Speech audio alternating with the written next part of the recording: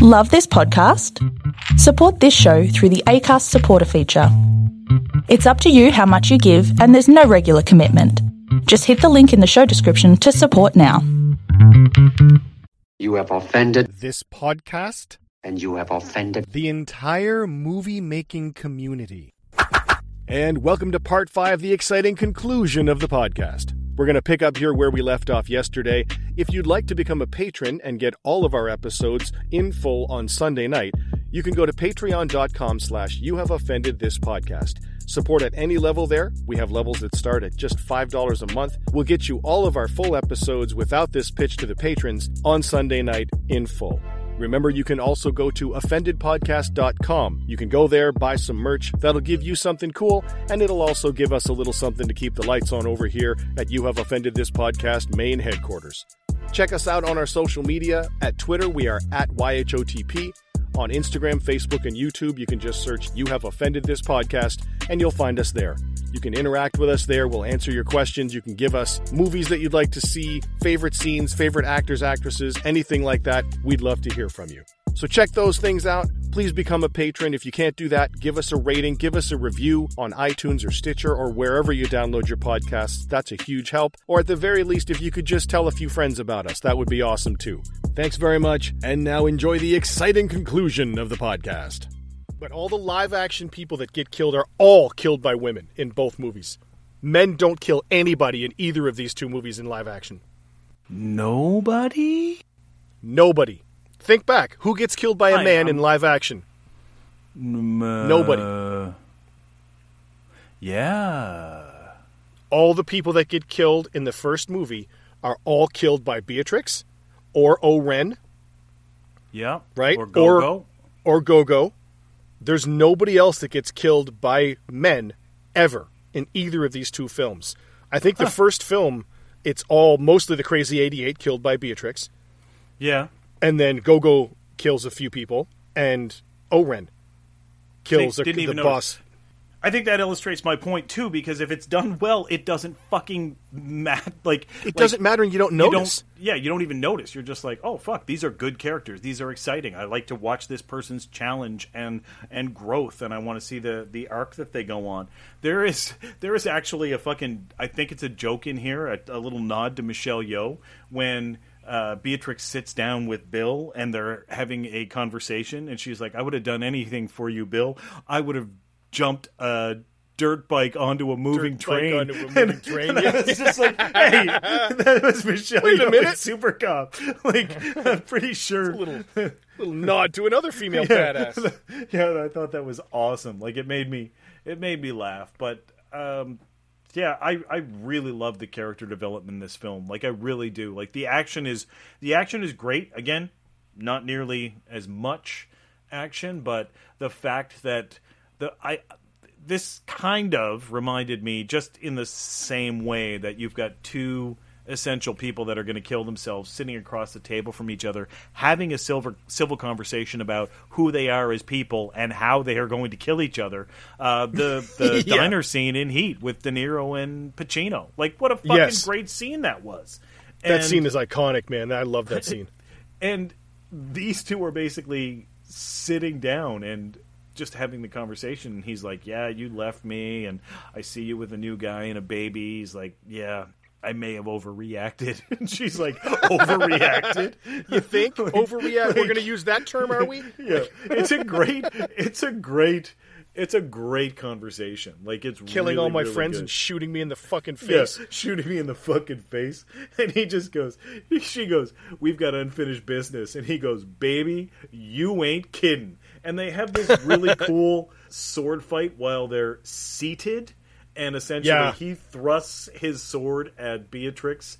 She slips his sword into the scabbard and then immediately does the 5-point exploding heart technique. Yeah, the 5-point palm exploding heart technique on him.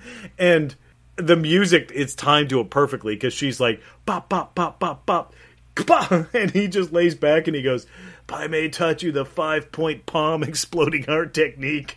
And yeah. And she's like, yeah, he did. Of course he did. And he's just like, why didn't you tell me? And she's still on the sodium pentothal type drug, and she's like, Yeah. I don't know. Like, it's fucking great. It's really great, too, though, because they have that little scene. He gets rid of her sword. She slips his into the scabbard, and then she does bop, bop, bop, bop.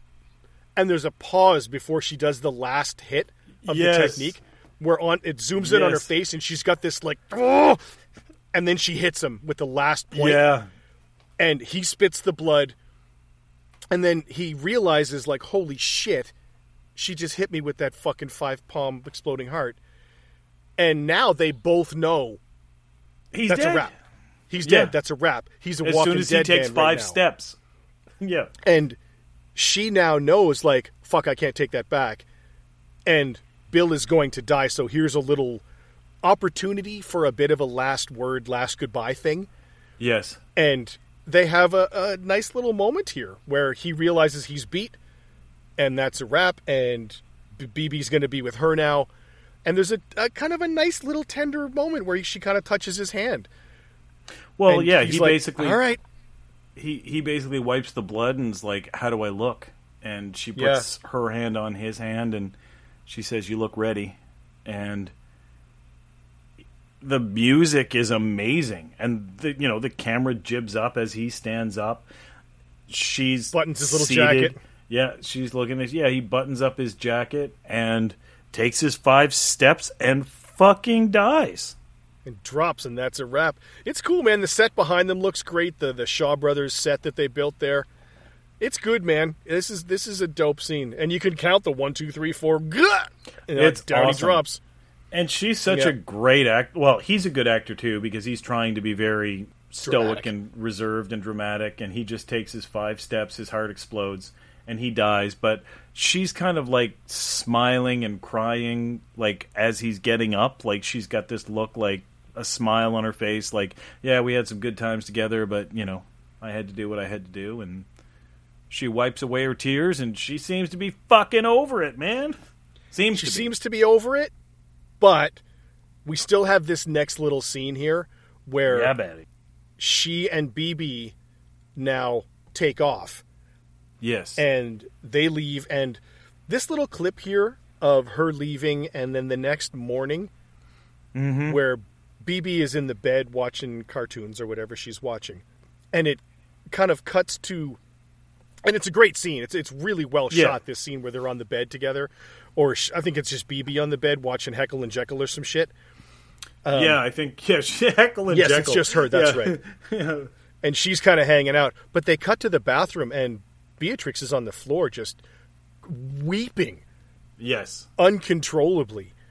And she's crying, but when they kind of slowly kind of zoom down onto her, she's almost transitioning from that weeping into a laugh. Yes. And it's that, it seems to me, and there's a lot of debate about why she's crying about this, but I mean, it seems that she's over that part of her life now, and that part of her life is now behind her, because everybody that was part of it is dead. With the possible exception of Ellie Driver, which we don't know about, but everybody else is dead. So that part is finally gone, and she can move on with her daughter in safety and have a whole new life and never be fucked with again. And she's happy about that, but it's also like a breakup of something that you loved before, where it hurts a little bit. Well, I mean, you just think about everything that she has gone through in the last 4 fucking years, from the pregnancy test to that moment, right? Yeah. Running away, meeting Tommy, going to the church, getting shot. You think she loses all her her friends daughter. dying. All of her friends dying. Going on the bloodiest fucking revenge that took her all around the world. Like all of this stuff. Yeah. Like she can have like this cathartic moment. And she's, of course, laying on the floor and she's holding a little stuffed lion baby. And then they said the lioness is reunited on text graphics. The lioness is reunited with her cub or something like that, and all is right in the jungle, and that's the end of the fucking film. That's a wrap, dude. Then we cut into the music. I love this, and I love the music, and then everybody. It just gives you, just because out of the two movies, it's just giving you all of the actors and the characters they played. I love this. Yeah, it's great, eh? That music that you see there is a band called Chingon. That's Robert Rodriguez's band. Oh, nice. Robert Rodriguez asked Quentin if he could do the score for Kill Bill Part 2 and said, listen, I'll do it for free. If you want to use it, use it. If you don't want to use it, then keep it and use it for something else or throw it away or whatever you want to do. Just let me do it. And he started doing it before he even saw the film. And this last little song over the credits is Robert Rodriguez's band, Chingon. That's pretty cool. Pretty dope, yeah. I like this. The flashback, we get the credits from both movies of all the people, which is fucking awesome. You get a little throwback to Go-Go and the Crazy 88 fight and all that shit. Fuck, man. Yeah, like, you're just, like, honestly, like, Beatrix went on a journey, and I just feel that we, as the audience, went on a journey with this, man. Like, this is, you know, two exceptionally well done, but long films. Like, you go through a lot as an audience member watching both of these films. Like, there's so much action, so much character development. You got black and white, you've got color super saturated, you got silhouettes with backlit reds and blues, like very animation. Stylized. Yeah, animation, like it's got some really, really cool stuff. So it's a great film, and I really enjoyed myself. Yeah, I really enjoyed these two films, man. This one particularly, I like the first one for its martial arts and for its lead into the story. These movies are dope. I really like them. So, and I like seeing they mentioned Sid Haig in there, the guy that used to play Captain. What's his name in the horror movies? Captain Spaulding. Tremendous. So yeah, these movies are great. I can't say too much about these, man. So, what about music and soundtrack and Foley for these? What do you got for category wise?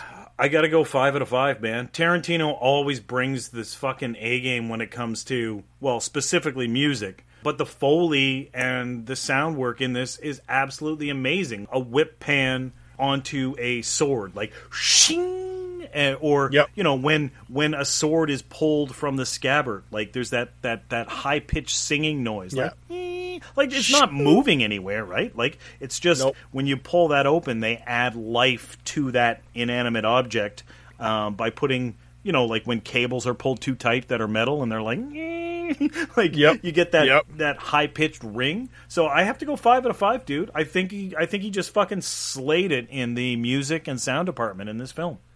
Music, soundtrack, Foley. I can't go less than 5 out of 5, dude. It's tremendous. Like there's not anything that I can think of that would be improved upon. I really don't. Like, the soundtrack is dope. The Foley is on point. And the score itself, it just adds so much atmosphere to the movie that it just pulls you in. It's tremendous. The music, when Ellie is speaking to Beatrix, like, wanna, and he's like, yes, that's right, I killed your master. You're just like, oh my god, you gotta fucking kill her. What? Kill her right now. Like, what she's saying is getting you amped up, but that fucking music is just killing it. Yeah, it's awesome. What about acting? The acting in this is solid. 5 out of 5. Like, Michael Parks, David Carradine, Uma Thurman, Daryl Hannah, and Michael Madsen, they all make an amazing performance in this film. Like, absolutely. And Gordon Liu as Pai Mei, like, 5. Oh my god. Like 5. Everybody killed Gordon Liu. Gordon Liu, in his movie career prior to this, in his younger days, actually fought the character Pai Mei in his old Hong Kong movies. Yes. Because Pai Mei is like based on a guy named Pak Mai, is sort of a legendary villain in Chinese sort of folklore and film history, and was used as a villain in a ton of things back then. And Gordon Liu actually fought him. And so for him to come full circle and play Pai Mei and get to be him in this and train Uma Thurman and get killed by Ellie, it's fucking awesome, man. And he's great in acting. All the Deadly Viper people are wicked. Like, there's no weak link that I can point to and say, that person could have done better. They're all awesome. They're all amazing. 5 out of 5, man. 5 out of 5. In this movie, I know there's not a lot, but what do you do for martial arts? Well, I score martial arts based on, you know, what we see on the screen. Stunts as well. I include stunts into the martial arts. and also how martial arts kind of tie into the story, as opposed to, hi, my name is Bobby. It's time to fight, and they're very unrelated. Yes. This film, martial arts and martial arts training is a huge part of the film, like that whole Pai Mei sequence. The stuff with Pai Mei and the stuff in the trailer when she fights Elle, it's fucking awesome. So I'm gonna go 3. I'm gonna go 3 5 out of 5s. I'm going 5 out of 5 for martial arts because I think the stunt work was on point. I think the way that they wove it into the story about how she was trained and how what she learned is how she defeated Bill, I thought it was perfect. I'm going to give it 5 out of 5. It's not the best martial arts I've ever seen, but the way it's baked into this film, perfect. And the way it ties through the different movies as well, like from part 1 to part 2. Like, yes. Normally I'm not a wire work guy, but the Pai Mei shit was awesome, and it fit perfectly as both the character Pai Mei and a sort of head nod and homage to the old Shaw Brothers Hong Kong flicks. Yep. When he jumps up and stands on the sword, it's awesome. Like, it's so good. And it makes you laugh. It's like, oh, that's a throwback to the old school. Like, it's great, dude. It's so good. I loved it. Like, if you take his performance, the fact that he was teaching martial arts, and even he's not doing a lot of martial arts, but what he is doing, like just that shot where they're on the reverse on the other side of the board from him, and he puts his fist through and he pulls his fist out, and he's looking at you, the audience, through the hole, and he's just like, try that, you stupid dog. Like, it's just great. I'm just applauding throughout this film. I'm just applauding it. So yeah, 5 out of 5 in all categories for me. Yeah, I'm the same way, dude. I can't go less than 5 for martial arts and stunts. They were tremendous. This is a stupid one for this, but would you put Sammo in this? You don't need Sammo in this, man. Like, you really don't. It's Sammo would not add anything. I don't think he would add anything. So no disrespect to Sammo, but he's not needed. I think you're in the same boat, right? Oh, I'm totally in the same boat. I would not put Sammo anywhere near this. He doesn't need to be here. It's not a story that would revolve around a character that he would help out in any real way. Yeah. But where would you put William Hung to fuck it up? I'd put him as BB. She comes in, bang, mommy. Oh my god, it's my child, BB. Daddy said you were asleep. Where would you put William Hung if you wanted to fuck this movie over? Oh, I'd make him Bill. Oh yeah, that's a good way to do it too. Because you'd fuck him up. It's like, I want some answers to the questions that I have. Yes. You're going to answer them for me. Oh, I missed with the gun. I'm sorry. Let me shoot again. Yeah. Totally I do did that. my best. Did my best. I tried to shoot you. Who do you buy a beer for this movie? Or, God, I almost want to give you 2 or 3 beers to buy out for this movie, but... Yeah, it's really difficult, but I would say in this particular film, the person that I would buy a beer for would be Uma Thurman, just for I think she was an exceptional actor, and it also looked like during that Pai Mei scene and the montage of the buckets and the cold, she looked like she really put herself through a lot to really showcase this character. From someone who's not a martial artist to put some stuff on screen that really had you rooting for her and had you feeling the pain that she was feeling. Yeah. Making it, at the very least, look like she was in pain, but I think that some of the conditions, it looked like she was really fucking going up those stairs carrying buckets of water, and it really looked like she was fucking gassed. So that's who I'd buy my beer for, and that's why. What about you? Who would you buy a beer for in this particular film? If I couldn't be Uma, because... I think I would probably go Uma too, but if I couldn't use her for the reasons you just stated, I would honestly probably buy it for Daryl Hannah, because oh fuck yeah, man, she did such a good job as Ellie Driver. She really did. Fuck, this cartoonish, over the top bad girl, evil woman character, manipulative, cunning, sly, evil. She just did such a great job, and she just fucking chewed the scenery, man. She used it so well. And went over the top like expected, but even more so. Fuck, she's just great. Even part 1 and part 2, like the through line of her character was goddamn tremendous. I would totally love to sit down. We're first introduced to her, and she's about to kill Beatrix, and Bill calls, and he's like, Oh. "Now that little girl, she put up one hell of a fight. We shouldn't kill her, should we?" And she's kind of pouting like a little girl.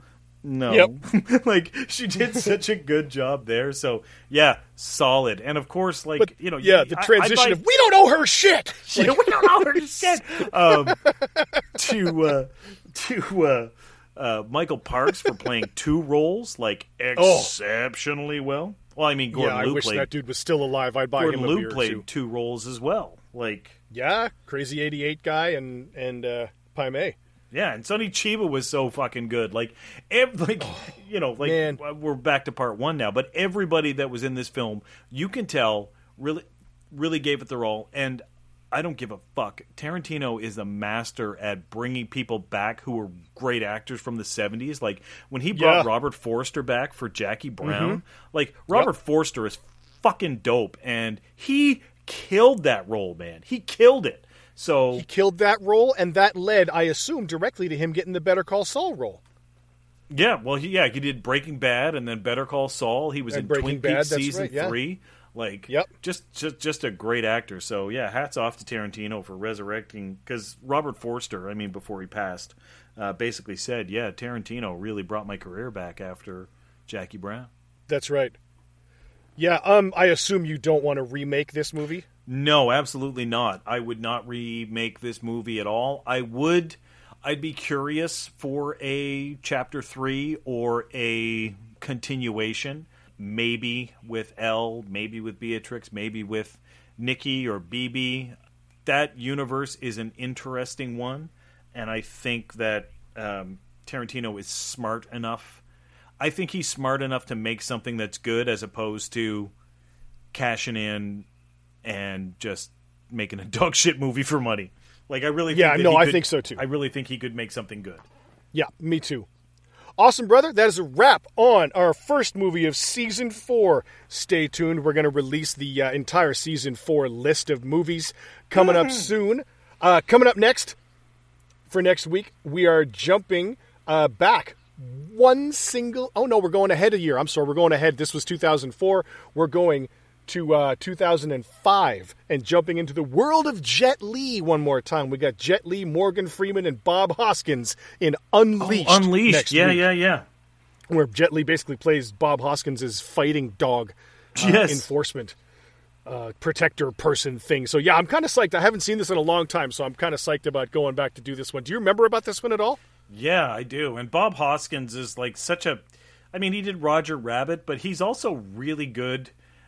He's really good at comedy, which he did in Roger Rabbit. He's really good at strange, absurdist comedy. He did one that I watched called The Watch, the Fish, and a Very Big Favor, which he was playing a guy that dubbed porn to English in a sound booth, and it was actually hilarious because he and an actress are in the sound booth together, and the two of them, while they're dubbing over this porn movie, are looking at each other and falling in love with each other while That is they're hilarious. it's actually a really hilarious scene.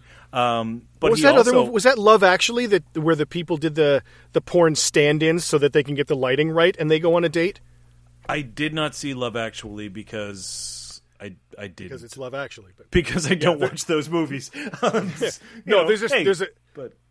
there's a bunch of different scenes in that, and one of the scenes is a bunch of different people falling in love over Christmas time. But one of them is these two actors that are porn stand-ins, and they have to get in these sex positions for the lighting and shit, and for the That's blocking. hilarious. And they're just talking while they're in there, and same kind of deal. They're getting to know each other and kind of falling in love while they're like, okay, do doggy. Okay, do a 69. That's awesome. It's fucking hilarious. Are they clothed? I think. Are they clothed? Maybe they're I not. just wonder I don't because you think got to they get are. skin tone, right? If you're trying no, to I do don't think lighting, they you got are. to get skin tone. So that's Yeah. hilarious. That makes So it they're even naked, more like funny. hitting all these fucking sex poses. It's fucking funny, dude. It's really good. So Anyway, and he plays off a great topic. villain too. So yeah, awesome. I can't wait. He's a great actor. Next week, 2005, Unleashed on You Have Offended This Podcast. And once again, fuck you, Steven Seagal. Fuck you, Steven Seagal. I was going to say that. That's awesome.